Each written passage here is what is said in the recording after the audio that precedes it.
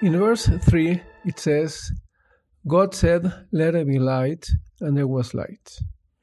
Today's podcast, I would like to focus on the meaning of this light that was created in the first day, and also a connection to this light and the candles of Chanukah as we're approaching the holy day of Chanukah. It says in the book of Genesis that only in day 4, God created the sun, the moon, and the stars. So obviously this light is not that physical light that we have nowadays.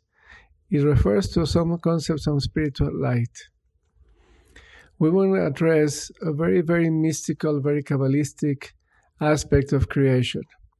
And even before I get into that explanation, as a general way of understanding, Kabbalah refers to God, to the infinite light. And we're not in a way describing God with some sort of energy or anything that belongs to this world, since the Almighty is beyond everything that we can understand, and we can explain, and we can conceptualize. The only reason why we call God the infinite light is because light is a less material thing that exists. So therefore, Kabbalah uses light as a metaphor to relate to something non-tangible. Also, is the less physical, the less imperfect thing that we can relate to, and that's why we ascribe, in a way, some association to God, to the concept of light. We have to keep in mind, we're not describing God, we're not describing God's essence. It's just a way of relate to something beyond our tangible experience, something that is more perfect than this physical material world. Before God created anything, there was God's perfect presence everywhere. He's infinite, he has no limits. In order for God to give room, to give space to the world, in a way he needed to contract himself and create an vacuum of his everywhere existence to leave room, so to say, to the world to exist. This concept is described by Kabbalah with the name of Tzimtzum. Tzimtzum means to contract his presence, because when we speak about God being infinite, it means not only that he extends without boundaries in all directions, but also implies that there's nowhere to be anything besides him. How then could be a world? So therefore, Kabbalah explains that in stage number 1 of creation, God, as it were, made available a space empty of his perfection. And in that space, he was about to build the world. And that is what conceptually we call darkness, which is the lack of that infinite light. And in that space, as it were, God is going to give room for the world to exist. That in Kabbalah is called the makom, the place. And in the terms of the Kabbalah, it's not that God exists somewhere in the world, not that the world gives place to God, as we intuitively think and feel, but really, if you think about it in the deeper way, it's the other way around, that God is the only absolute existence, and somehow he was able to bring upon himself some place within himself for the world to exist. So in true, real way, God is a place, is the makom. Makom in Hebrew means place, where the world exists. In that stage, and that's what the book of Genesis tells us in verse number 2, that the world was in a situation of anarchy, void, and darkness. That is, in a way, the vacuum that God created within himself, as it were. From that place, he was going to start building the world. And that is the different stages that we see in the 6 days of creation, how God is bringing things into that space that he created and introducing the different elements that he wanted to exist within the world and within that space. The darkness described in the previous verse, in verse number 2, represents the imperfection and all the physical and all the aspects in the world that are going to be put in place, and is going to be man's role to bring that imperfection and to perfect it, to work on himself and to work in the world to make this world and make himself a better person and a better world. So when it says that God said, "Let it be light," is referring to God's perfection, relating to that infinite light that somehow is going to be available in this world to be able to be used by man to bring perfection into the world. And that's why also we find in the Torah literature that we refer to the Torah as light.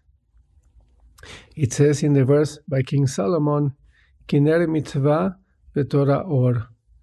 The mitzvot, the commandments that the Torah instructs the Jewish people to fulfill, they are like a candle, and what it shines from that candle is the spiritual light. By that, King Solomon is teaching us that through the fulfillment of the mitzvot and through the learning of the Torah, we can perfect the world and we can perfect ourselves. And that light is a reference to the perfection that is available in our hands. So therefore, that is what the Torah is telling us in the verse number 3, that God introduced into the world the capacity to bring perfection into man and into the world. Physical light, it's white, but when we shine it through a prism, it can be split into the 7 colors of the rainbow. And actually that's what happens when it rains and the sun shines through the drops of the rain. It breaks that light, it splits it into the 7 colors of the rainbow. This physical phenomenon, it's a metaphor, in a way, represents what happens in spirituality. God's light, God's perfection is homogeneous. It contains all the different elements and attributes of perfection. But God wanted those attributes to be able to be perceived and also to be able to be applied, to be acted upon by people. So God split his perfection into 7 visible attributes that we can recognize and apply. And that is what the Kabbalah calls the 7 Sefirot, the 7 attributes of God's perfection. And every day of creation represents one of these 7 elements or attributes of God's perfection. The first one is in Hebrew called Chesed, that is kindness. The first element of God's perfection and the first attribute that he is revealing to the world is the attribute of kindness and love. In a verse is stated in the Psalms, Olam Chesed Ibaneh, the world was created and the world endures through the attribute of kindness. That is the first one that correlates to the first day. Then on the second day, the second attribute is the attribute of Gevura, restraint, which in a way is the element that teaches that unconditional giving is not healthy, is not good. We have to set limits, we have to restraint or giving to making conditioned, and that is where discipline comes into play. Then the third attribute is the balance of the first two, which is mercy, and that corresponds to the third of a creation. And then comes the fourth one, which is netzach, which is eternity, or nitzachon, which is victory, and that's also a representation of God's involvement in the world. And then the fifth one is hod, glory, and is a way how we perceive and we relate and we connect to God. We acknowledge His existence, we thank Him for that, and we act upon that. There comes the sixth element, which is related to the sixth day of creation. That's going to be the element of connecting both spirituality with physicality. In Kabbalah is called Yesod, foundation, which is really a complete connection between spiritual and physical that brings some sort of completion to the seven elements, and then to the six elements, and then the seventh attribute is recognizing God's rulership over the world. That's called in Kabbalah Malchut, kingship. So going back to the first day of creation, that is what God introduced in the world, how His different attributes are going to be revealed. So initially, all of them are being created, are being shaped and formed, all of them together in a potential way. And then every day is like a different stage of revealing each one of them. So as we're going to be moving through the 6 days of creation, and finally into the Shabbat, the seventh day of rest, I'm going to be explaining in more detail each one of these 7 attributes. So going back to the first one, first of all, I mentioned all of them containing potential, the 7 in 1, like the white light with all of them together. And then we start perceiving the first one, which is kindness. The reason of creation is God's love, God's unconditional decision to create a world out of kindness, out of love, out of His perfection, to give us opportunity to exist and to experience life and pleasure and all the bounty, all the good that He wanted to share with us. That spiritual light and that aspect of kindness is really the essence of our soul, as the verse says, Ner Elokim Nishmas Adam, the candle of God is the soul of a person, implying that our spiritual essence is an extension of God's perfection, of that infinite light that we all contain within ourselves. But then, as an external aspect, who we are is the body, which is really the opposite, which is the imperfection, the physical, the limited, and we were made like that by God to have free will. That aspect of an inner conflict and an inner aspect of opposites was placed in each one of us, and also in the world in general, in humanity in general. So we find that war between these opposites, light and darkness, forces of light and forces of darkness, within ourselves, within the world. And that has been the struggle of humanity since the very beginning, as we're going to go through the book of Genesis, please God, till the very end, the coming of the Messiah. And that's what I mentioned in the previous podcast, how all this was related from the very beginning of creation in verse number 2, from the very start until the coming of the Messiah. And I refer that in verse number 2, when it mentions about darkness, that was speaking about Greece, a nation that would come and would try to put darkness to the light of the Jewish people, to the light of the Torah observance, and to the light of the Torah learning. And miraculously, God delivered the Greeks into the hands of the Jews, of the Maccabim, the Hashmonaim, and they were able to go back to the temple and restore the lighting of the menorah. The menorah, the candelabra in the temple, had 7 branches that represent these 7 lights, the 7 lights of the 7 attributes of God, going from kindness all the way down to kingship, as I mentioned. So that was the symbol of the menorah that the Greeks wanted to put off. And miraculously, God allowed the Hashmonaim, the Maccabees, to defeat them and to restore the light of the temple that symbolizes that light of perfection through the Torah and the observance of the commandments of the Torah by the Jewish people.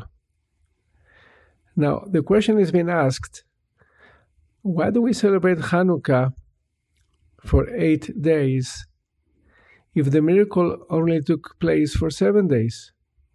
Because we know the story. When the Jewish people were able to recover the temple, and they wanted to light again the menorah, they were searching for oil, and they were able to find 1 jar of oil that had been preserved with the seal of the Kohen Gadol, the high priest, that hasn't been defiled by the Greeks. And that jar contained enough oil to light the 7 candles of the menorah of the temple for 1 day. And miraculously, that oil that should have lasted for only 1 day lasted for 8 days.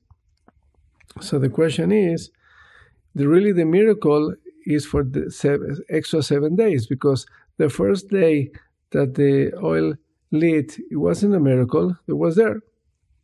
So there are many answers to this question.